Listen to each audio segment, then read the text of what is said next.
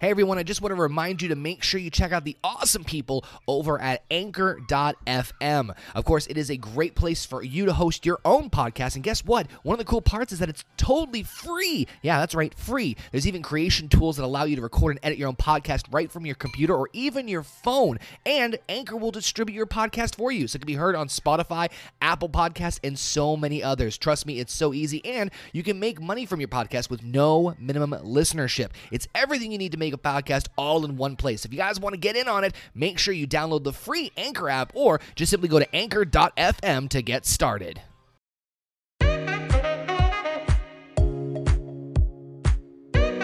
You guys want to get the latest merch over at the official Okayfabe store, head over to represent.com/store/Okayfabe and pick up some of the cool, neat designs that help support the show, including the Random Wrestling Podcast shirt, the OKA, and of course the Okayfabe Guy and Okayfabe Girl shirts, which are brand new to the store. Head over to the Okayfabe official merchandise store, represent.com/store/Okayfabe. Link is in the description.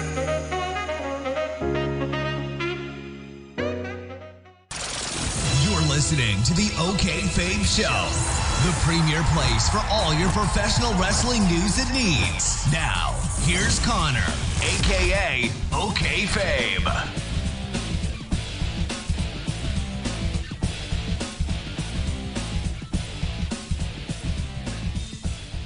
What is going on, everybody? It's yours truly, Connor, aka Okayfabe, and welcome, guys, to your very late edition of the Okayfabe Show. Here, we're going to cover both AEW Dynamite and NXT from October the 9th, 2019. It is a very late edition. Thank you so much for tuning in, whether it be here on Facebook, YouTube, or, of course, over on the all-audio podcasting platforms. We're on iTunes, TuneIn, Stitcher Radio, Google Play, and iHeartRadio. Thank you so much, guys, for tuning in to the show. It is a lot to talk about, and I am still recovering from a crazy night in Boston. Of course, those of you who don't know, AEW Dynamite did take place in Boston. I was there, damn it. It's still real to me, damn it. And I had a fun time, a blast, hitting up and then marking out with everybody else during that amazing show that took place on AEW Dynamite. I finally got a chance to catch up on some sleep, some schoolwork, and a lot of stuff going on. So that's why this review of both shows is out a little on the late side. And let me know what you guys think about this new format, because originally I was going to do NXT and AEW Dynamite reviews separately, but now probably going to do them together just to make things a little bit easier for yours truly, because there's way too much wrestling to talk about nowadays. But we're going to talk about both shows back to back. Of course, there's going to be a little bit of bias because I was at the AEW show, but we'll get that in a minute. But of course, I want to know what you guys thought of each show. Let me know your thoughts down in the comment section. Hit me up on the social media, the Twitter, the Facebook, the Instagrams, all that fun stuff. Make sure you check out our Patreon page, and of course, the Represent store for all that fun merchandise. And we will be doing another episode of the Okayfabe Show, previewing tonight's SmackDown Live. Of course, that'll be taking place later on today, probably around like noontime. So we'll give you a double dose of the Okayfabe Show, as we're going to take a look at the draft that's taking place on SmackDown, all the crazy rules, all the intriguing things that they're doing this time around to make the draft a little bit more, well, I guess sports friendly, I guess is the best way I can say it. But we'll get to that on the bonus edition of the Okayfabe Show coming at you later on today. But in the meantime, let's kick things off and let's talk about the Wednesday Night War. And again, let me know your thoughts on which format you like better. Do you like doing me doing the reviews together? Do you like me doing them separately? What works best for you guys? But let's start with NXT. Now, NXT, before we even get into this, the numbers came in. I'm trying to pull up the official numbers for the ratings this week for week 2, and it is interesting that unfortunately both shows did take a small dip in terms of the ratings this week. Now, not necessarily horribly, but it did show that AEW was once again victorious. Just something I figured I'd talk about, because I usually don't talk about this in general, but this coming off of last night. AEW show received 1.018 million total viewers, which was like a decline of 28% from the prior week's series debut. However, NXT posted 790,000 total viewers, and of course this means that there was also a decline, because we saw them around the 878,000 viewers last week, so they also went down a bit of a decline. So there's a decline in general from both shows, which was a bit shocking. Once again, AEW wins for the second week. Now, I know I might be biased here, but I definitely thought they had the better show overall. But let's talk about NXT real quick. So NXT was touted by two major matches that were announced beforehand. Of course, we had the newly crowned or newly christened NXT Cruiserweight Championship, which just makes me very giddy to see that the Cruiserweight division is going to be highly featured and spotlighted in NXT now, which makes me very, very giddy. And of course, also any non-title match between Kushida and Walter, which might have some implications in the future.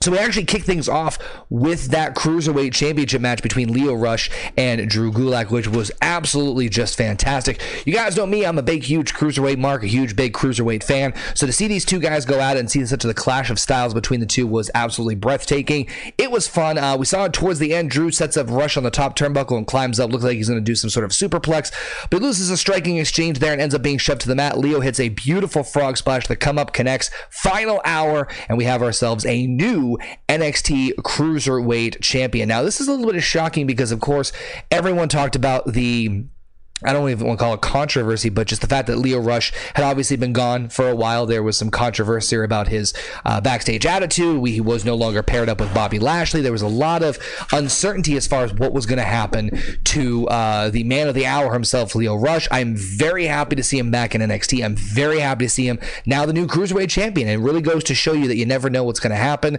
This is the type of action I was talking to you guys about before with Oni Lorcan and him going out a couple weeks ago to see who would fight Drew Gulak for the title.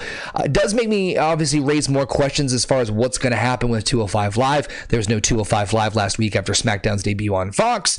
So maybe this is what the Cruiserweight brand is. And you know what? I am 100% for it. You know, obviously NXT is a growing brand still, even though it's one of the top ones that WWE has right now. But to fill that 2-hour programming and to not essentially dump out the Cruiserweights, I think it's a smart move. You know, Triple H obviously said it best in an interview where he said he thinks that the Cruiserweight style or the Cruiserweight brand would fit better in NXT rather than it's on its own, because NXT is more bell-to-bell oriented, and I can't disagree. So Lio Rush, your new Cruiserweight champion. We'll see what the future holds for the Cruiserweight division now that it's over on NXT. We see Regal come out to, of course, give the belt to Lio Rush. Gulak comes back to climb in the ring. He angrily grabs the belt, but after a tense moment, he actually shoves the title at Lio. It gives an aggressive handshake. I want to see these two go at it one more time. I thought it was absolutely fantastic. As we then see Kushida warming up for a showdown with Walter, with Breezango, which was interesting. A little tidbit for the three of them to see them together. It's also followed by a package explaining why Finn Balor is now part of NXT, which I'm still getting over myself. The fact that Finn Balor is now part of the NXT brand is crazy. But we get back from commercial with a Tegan Nox segment. This one focused on her rehab of the second knee surgery. She's done being her. She's back to winning titles, and she's going to make a statement, and she'll be back in action next week on NXT. Nox is backstage with Team Kick partner Dakota Kai, who of course is scheduled to face Bianca Belair later on in the evening. We see Rhea Ripley versus Aaliyah in singles action. Of course, this one is just all power moves from Ripley right off the bat. You hear Rhea's going to kill you chants. Aaliyah rakes the back, which only, of course, just pisses off Rhea Ripley. She gets turned inside out with a clothesline that does a cool spinning scorpion deathlock, slamming Aaliyah down in the hold and getting the Vision's partner to tap right before she can even get involved. So, of course, Rhea Ripley gets a quick victory here over Aaliyah via submission.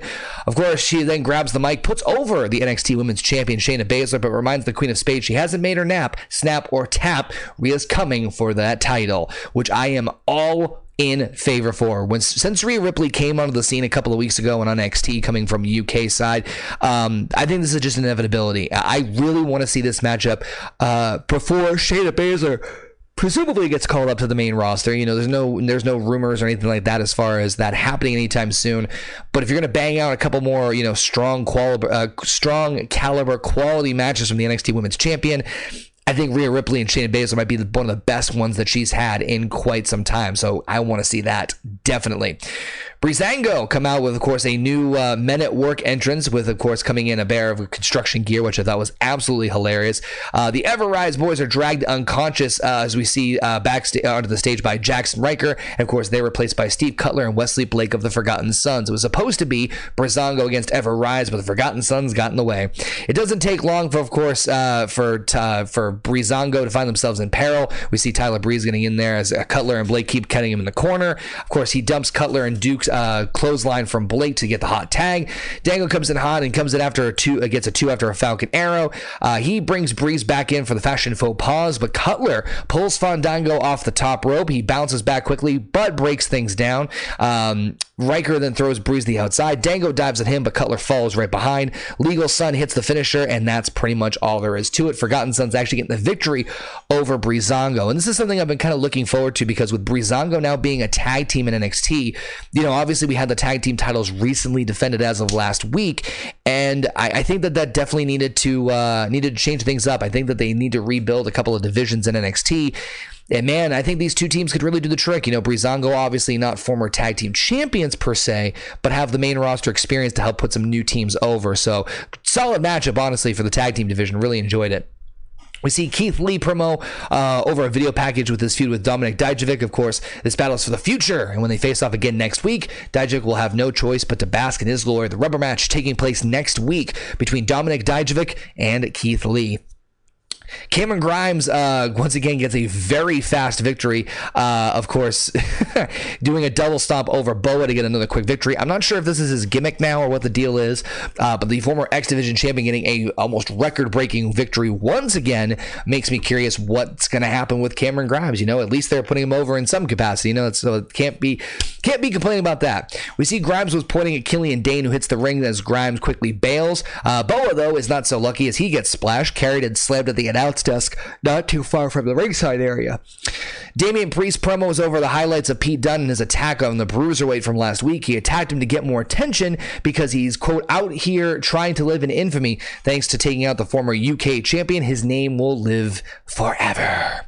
Damian Priest and Pete Dunne seem to be I don't say random rivalry, but one that I am certainly looking forward to. We get Roderick Strong versus Isaiah Swerve Scott. Now, of course, this is a non-title match as Roderick Strong is the North American champion, of course, but he does get pumped up by his teammates and comes out alone, no Undisputed Era with him. And this one I thought was going to be more of a squash match, much similar to the Cameron Grimes match we just saw earlier, but surprisingly, Isaiah Swerve Scott holds his own. We see a commercial break. Strong comes back in control. Back elbow, right hand, and some clothesline. Swerve comes back pretty strong. Of course, then it doesn't take long after the commercial for the rest of the Undisputed Era to come out in tow. Of course, this doesn't. Scott does not fall for the distraction. He presses his advantage and gets a 2 off of a DDT from the middle rope. Another flurry ends with a flatliner, and a jumping side gets the 2 count. Back elbow of his own gets the champ back in, but he loses a battle in the apron, gets hung up by the ropes. Swerve springboards over the top, stomp at Cole and the tag team champion step to the ring. That, of course, gets his distraction long enough for Roddy hit 2 running knees, end of heartache into a stronghold, and of course, no surprise, Swerve has to tap out to Roderick Strong. So at least the big thing for me is, at the very least, we don't really see a whole lot of squash matches when it comes to NXT, and I'm glad that that's continuing, that we're not going to see just squash match after squash match after squash match. So Isaiah Swerve Scott, although losing to the North American champion, it is very I did get to enjoy seeing him highlight and showcase his ability. So we'll see what the future holds for him. Of course, we see Cole grab a mic and says that this ring is with the Undisputed, and gets the NXT champion grabs the mic and gets in the ring with the rest of the Undisputed Era. He puts over Scott as great, but not good enough to measure to the Undisputed Era. That's why everyone from Balor to Ciampa show up here, try to prove they can hang with them, but they're just dreaming if they think they can. And of course, did someone say dream? Velveteen's on the Tron, then in the elevated platform, he puts up the Shawn Michaels Playgirl-esque picture that Roderick Strong put up. Of course, he says in 2 weeks when he gets the chance to win that belt back, he'll prove it's Strong who doesn't measure up.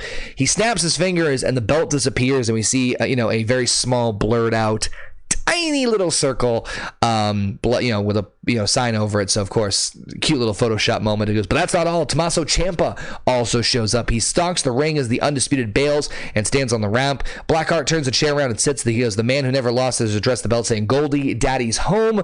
Drops the mic and stares down on the entire group and his faction.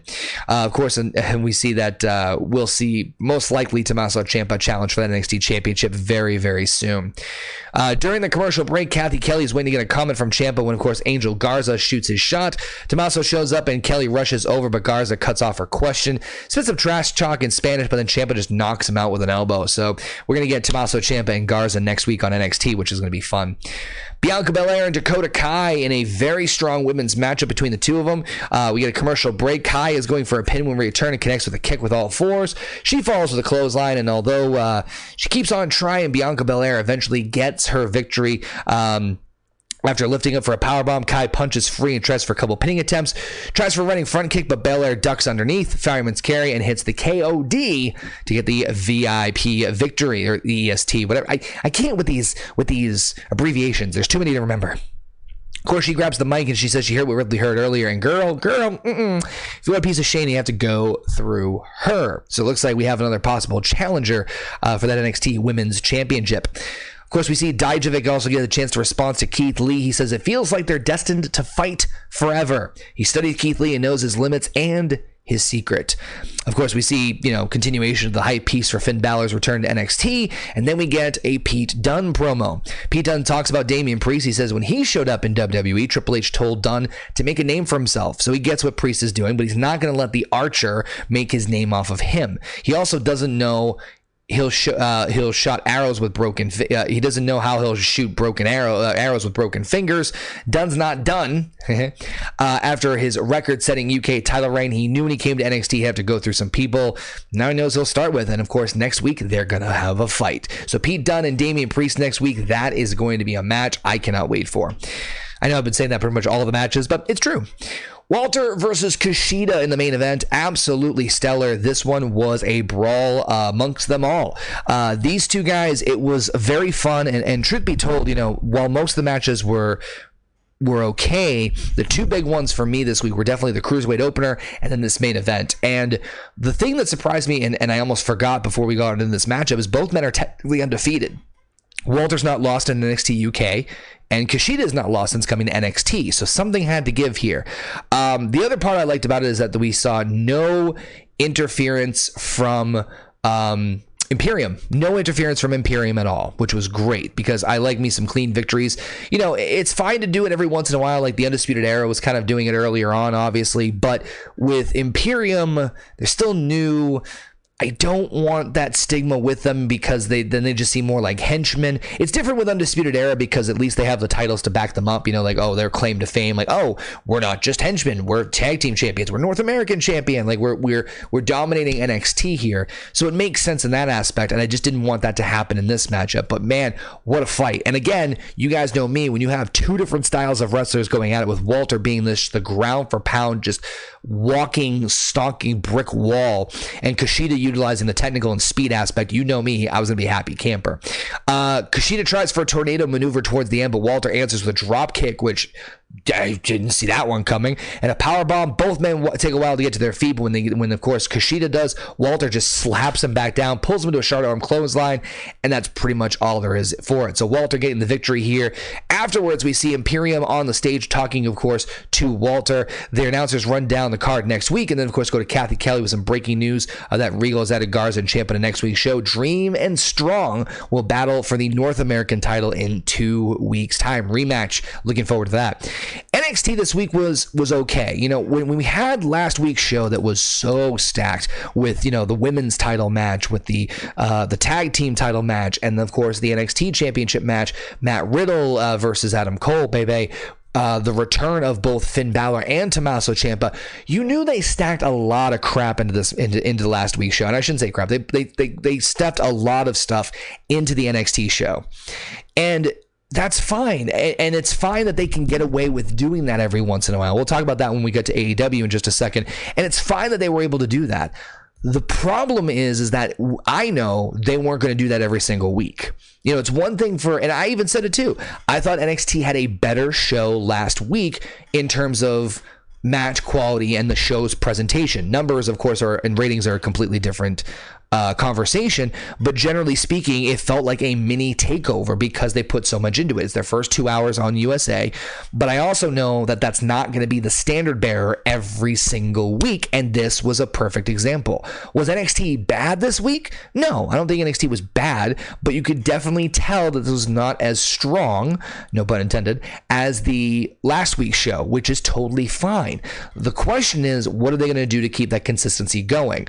And I think that, once again, like I mentioned, adding things like, involving the UK brand and Walter in the UK Championship, adding the Cruiserweights, you're able to kind of create a balance so that when you don't have something that is, high stakes or featuring the bigger stars like Ciampa or Gargano or others, you can have higher quality matches to keep that consistency going. You know what I mean? So what I mean is, for those of you who don't know what I'm talking about, it's kind of like when the NXT format was before they went to USA. 1 week they would highlight one major rivalry or aspect, and then the next week it'd be something different, like an A to B. So like on week A, they would highlight the NXT Championship, whereas week B, they would highlight the North American Championship, and week C, maybe the tag team titles. And so my point is that adding in like the UK division and the Cruiserweights helps balance that out, so that way if you don't have anything to focus on as far as like the bigger picture stuff, you at least have some other stuff to focus on. I thought NXT was fine, but really the two big takeaways, definitely that Cruiserweight match and definitely Walter versus Kushida. So looking forward to that. But how did it fare to AEW this week? Well, we'll talk about that in just a second. And of course, I want to hear what you guys had to say about AEW this week. Let me know your thoughts in the comments and on the social media. Thought of NXT. What was your favorite match moment? All that fun stuff. But now let's talk about AEW Dynamite. So AEW Dynamite, of course, taking place from Boston, Mass. Yours truly was in attendance. And of course, I would be remiss if I didn't talk about my own experience there. First and foremost, it was great to see Joe Cronin there. Great to see Sarge from 98.5 Sports Hub and James Stewart, of course, WrestleCast. Shout out to them. Great to see a lot of people who I usually see in the Boston wrestling shows. I think JT Dunn was also in attendance there as well. So there's a lot of, it was great to, go in there and see a lot of, people that you tend to see during these wrestling shows all the time. So it's really cool to see that. I actually got a couple photos with people, which was crazy in and of itself that people actually want to take photos with me, but still cool. And, before we get into the details and nitty gritty, first and foremost, crowd was hot. Boston was very excited and happy to be there. And as I was too, it was in essence history in the making. The atmosphere was great. I think Agganis Arena was a perfect fit. For those of you who don't know, usually WWE runs the TD Garden. That's usually their main staple place where they run when they come to Boston. I think going to the Agganis Arena, which was part of Boston University, a much smaller arena, about half the size, if not less than that, it was smart because it made it feel, big time atmosphere, The presentation was great. The matches, stellar from top to bottom. Really had a blast there, and part of history. It was definitely a fun time. I want to go back, and I think that as far as a TV show, like comparing to a Raw and SmackDown experience as far as a fan's perspective, I had more fun at AEW Dynamite than I did in the last couple of Raw and SmackDowns put together. Really, like the last Raw and SmackDowns I've been to were okay, Fabe. But generally speaking, as far as the television, the experience from a fan's perspective, one of the best ones I've been to. But let's talk about the actual show itself. So AEW Dynamite actually kicked things off with a match that I thought was very interesting. It was Private Party against the Young Bucks in the first match of the AEW World Tag Team Title Tournament, and this match was the match of the night. Now, it's interesting because before I even get to the match, looking back on it, there was some interesting news or rumors or rumblings going about this week's AEW, and the big rumbling news rumor was that the fact that AEW might have been pushed to True TV. Now, the reason that was the case is because there was a game going on between the Cardinals, I believe the Atlanta Braves, and the The suggestion was that if that baseball game went beyond 8:30 p.m. Eastern Standard Time, then it would be pushed to TNT, which means AEW would be preempted to True TV. So knowing that, I think it was a smart move to make this match first and be the barn burner of the match that it was, because it got the crowd amped up. It got the audience members saying, okay, I want to make sure I follow where this is going, because this matchup was astounding. And again, Private Party and Young Bucks was insanity. Now, it didn't have your traditional babyface versus heel mentality, even though SCU was in the crowd. And truth be told, I thought there'd be a lot more shenanigans. And, my prediction was that Ortiz and Santana were going to interfere and screw the Young Bucks out of the tournament. But in essence, we got something that I thought was a lot better. Yes, it's the Young Bucks, so you get your usual flippy stuff and your crazy, insane kicks and dives and stuff. The Private Party was put over like $1 million. No pun intended. There was so much action, so much craziness. Crowd was on their feet. I was on my feet because I didn't know who was going to win. And surprisingly, in a clean fashion, blocking the Meltzer driver, Private Party got the victory. Private Party got the clean win over the Young Bucks. Now, obviously, knowing what we had going on later on in the evening with Jericho and his inner circle, it makes sense that the Bucks would go out. Now, here's the thing that I was kind of saying, why I thought that the Young Bucks would not be involved in the tag team title tournament for very long, is because they're already over. They don't need to be the first AEW tag team champions, and I think they know that. They know their star power. They know that they're the top of the tag team division. They're wisely looking to promote the next new teams, promote the tag team division, so that when you get to that point of the Bucks challenging, it's a big money match. There's still money to be made in the Bucks versus Ortiz and Santana. There's still Bucks versus other tag teams that you can do, so they don't need the tag team titles. And I think that's a smart move, because you can always revisit it down the road. And I'm going to quote OTRS Central, who actually, the Slug Daddy himself, who actually said this. I couldn't have said it better myself. When you have a position of power and you say, I'm going to do what's best for business and lose, sometimes that's not necessarily best for business, but this decision was, because it made the Private Party almost on the same level as the Young Bucks going into this tag team tournament. So if you didn't know who Private Party was, this match put them over in the best way possible. Honestly, with some amazing athleticism, some amazing ability. We loved it. The crowd loved it. Everybody loved it. It was phenomenal. Again, no real storytelling here as far as heel babyface.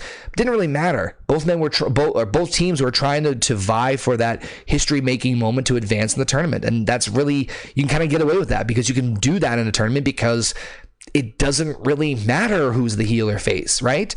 Fun matchup. Honestly, if you're going to go back and watch one match from this show, that's the one to watch. And trust me, you will not be disappointed. So as we come back from commercial break, Jericho makes his entrance flanked by his new crew. And Jericho gets on the mic and introduces himself, of course, as Le Champion. And says that the debut episode of Dynamite took the world by storm last week and takes all the credit. Thank you, Jericho. He talks about how his group proved themselves last week, and they're the next and the now. He calls them his confidants, the closest men he's ever met, and they're going to keep working together, and they do have a name. They do. Of course, he goes through every single guy. He says Sammy Guevara is a sexy Spanish god, one of the greatest performers at his age he's seen in a while. Ortiz and Santana says he's personally recruited them, and they're ready to fight angry, ready, back alley brutes, and that's why he made the list. And then there's the giant behind them. You may think you know who he is, but Jake Hager is the most terrifying, crazy MMA fighter in the world today, which is a shoot because he's undefeated. And I honestly thought he was going to call the group The List, because the way he was like, he's on the list. I'm like, please don't call him The List. Of course, a huge crowd chant of "We the People" starts going up, and Jericho says that's a bad idea from a bad creative that's gone and buried. Chris then continues saying Hager's undefeated MMA and makes him the toughest man in the entire pro wrestling business, and dubs his group the Inner Circle, and says they're taking control of AEW right here, right now. He doesn't care if you're the Bucks, Omega, or that stupid son of a bitch Cody, who's been entitled by his famous family his entire life. He doesn't like Cody or his family. He's thought Dusty Rhodes is a jerk. He thinks Dustin Rhodes is a moron. He's going to kick his ass tonight. And at full gear, Jericho's going to beat the ever-living shit out of Cody Rhodes, and they're going to walk the streets of Baltimore and have a little bit of the bubbly. Now, there's a couple of things I like about this. And for those of you who thought Jericho being crowned the first champion was a bad idea, I present to you Exhibit A, one of the best promos in a while from any side, honestly. WWE or AEW. Jericho can hold the audience in the palm of his hand. He has a group backing him up. Fantastic segment. Loved everything about this. I also loved the build they're doing to this. And this is something that I actually had a conversation with a couple people at the show on Wednesday was, you know, and this goes back a little bit to the whole thing of NXT pumping out high profile matches. AEW is not going to have that many high profile matches, despite the fact that we're going to get a world title match next week. But when you look at the landscape, what they're trying to do is they're trying to build towards pay-per-view because, and this might be a shocking thing for some of you to understand, is that they're actually putting the idea of making it a business first because they understand that pay-per-view is revenue. So yeah, you know, like it's crazy to think that, you know, that people don't, that they don't think about that they don't think about that mentality of, oh, I want to make sure that we got to protect the bit, you know, and actually make money at this damn thing. Cause it's gotta happen. And so it's things like this where, you know, we know Jericho's defending the world title. We know they're fighting against Cody, but it's building up to that moment. And hey, if Jericho's a great dick heel, then Jericho is a great dick heel. So hell yeah. Loved everything about this. Inner Circle name I do like. I was a little worried that, like I said, the name of the show was going to be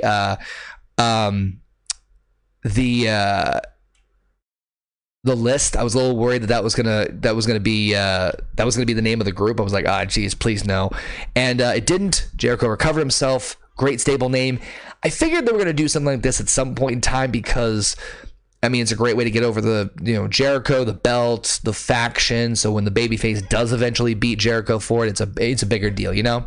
And then also there's a tease later on that I also like that they do. We'll talk about that in a second. But anyway, we get ourselves our number one contenders match between Darby Allin, I always butcher his name, against Jimmy Havoc. Jimmy the clear-cut heel in this one, and of course we got Darby Allin as the baby face. Havoc kind of mostly in control of this one, but Darby gets some fun offense towards the end. Great matchup, slow build. I think the problem at this point in time at the show, and we'll talk about this as we go on, at least from my perspective, is that the crowd was kind of dead, you know, with that huge tag team opener. That crowd was a little burnt out, you know what I mean? But still a fun matchup. Back from commercial break, Allin throwing punches, rolling elbow from Havoc, gets a 2 count. Blu-ray follows, underhooks, Tiger Drive for 98, but Darby gets his hand on the rope. Very smart move by Allin.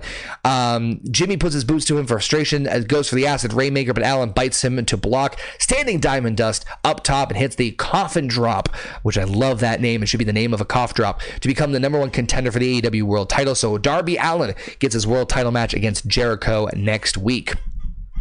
Back from commercial, we get ourselves our women's tag match: Bea Priestley and Emi Sakura versus Dr. Britt Baker, DMD, and Rio. Felt like that Britt Baker was put more over than Rio in this case, even though Rio is the freaking women's champion. But this one was fun. I was a little afraid that this was going to be the sleeper match out of everything. Like, this is going to be the one that, like, I hate to say it, like the P-break match, because I did see a lot of people like up and go.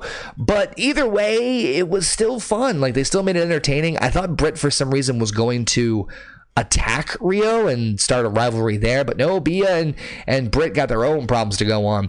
Towards the end, we see knee lifts, Russian leg sweep rolls through Rings of Saturn as we see a submission victory.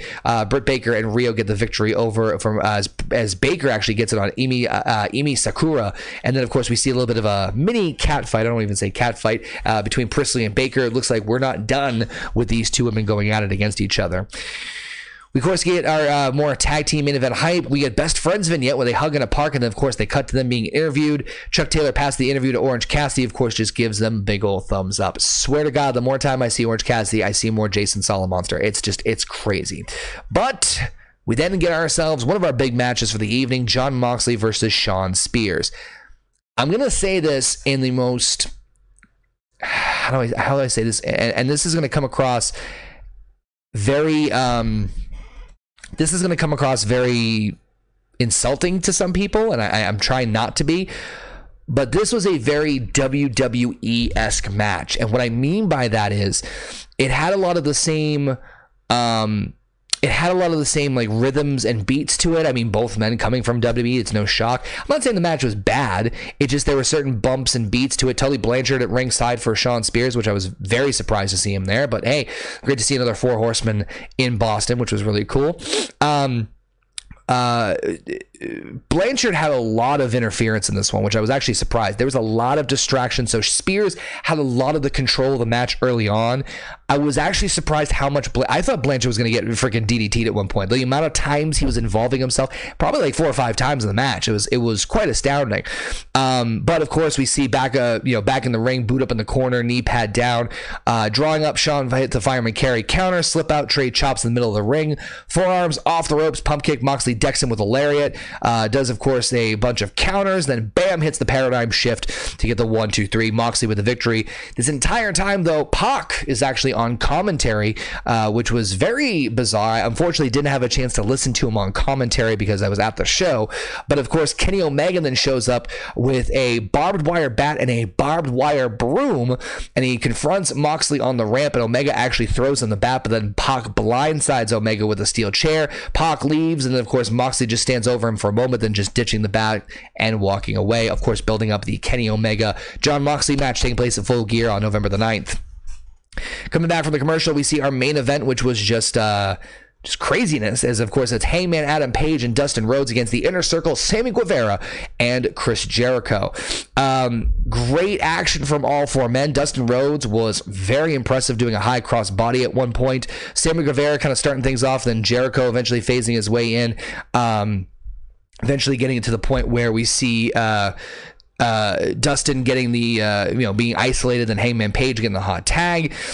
We see Jack Hager, who's at ringside. He blindsides Rhodes outside the ring. Jericho up and gasping, lining Rhodes up. Inner Circle gets, of course, the victory with a Judas effect from Jericho onto Dustin Rhodes. Post match, the Inner Circle just starts putting the absolute ever loving beat down onto Dustin. Hangman makes the save, but then Hager takes him out with a lariat. Page returns the favor with a chair shot, and they start brawling up the ramp and out of the way. Jericho and Guevara keep working Rhodes over, but of course the lights go out, lights come back on. Cody's in the ring. Crossroads onto Sammy Guevara. He scares up a Jericho, then Santana Ortiz blindside him for the save. Jericho's choking Cody with his own tie. Then MJF hits here with a chair for the save. He fits and starts to, as Chris holds Rose up, like kind of teasing that he might be, to attack him. Doesn't work though. He goes, takes out the entire Inner Circle, but then it turns around to a code breaker from Jericho.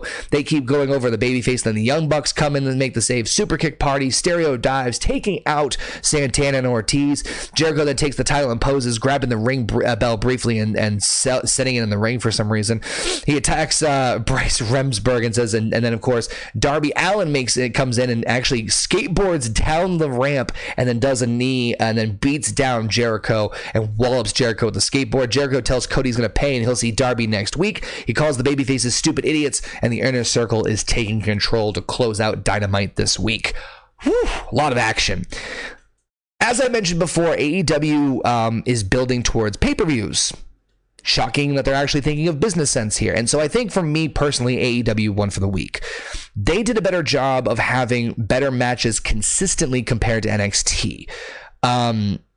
Not to say that NXT matches were bad per se, but generally speaking, there was a steadier pace. Granted, that hot ass opening with the Private Party and Young Bucks was very hard to top, and I felt bad because the popularity and the kind of people were winded not too long afterwards. It was very hard to keep up.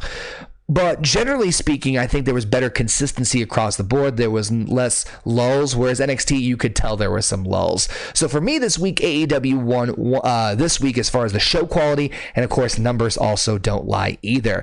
Looking forward to next week on both shows as we head in towards Full Gear on November the 9th, and of course, so much more action on the NXT side and whatnot. But of course, that's just my opinion, guys. I want to hear what you guys thought of both shows. What did you guys think of NXT and AEW? Which show won for the week? Which one had the better match? Let me know your thoughts in the comment section. Hit me up on social media, the Twitter, Facebook, and the Instagrams. Make sure you guys come back. We'll be talking about the Fox preview for SmackDown as we're going to do the draft, talk about the weird rules set in place and how this might affect the bookings for both Raw and SmackDown coming in the future. Thank you guys again for tuning in. I appreciate the continued love and support. Take care, and as always, take it easy.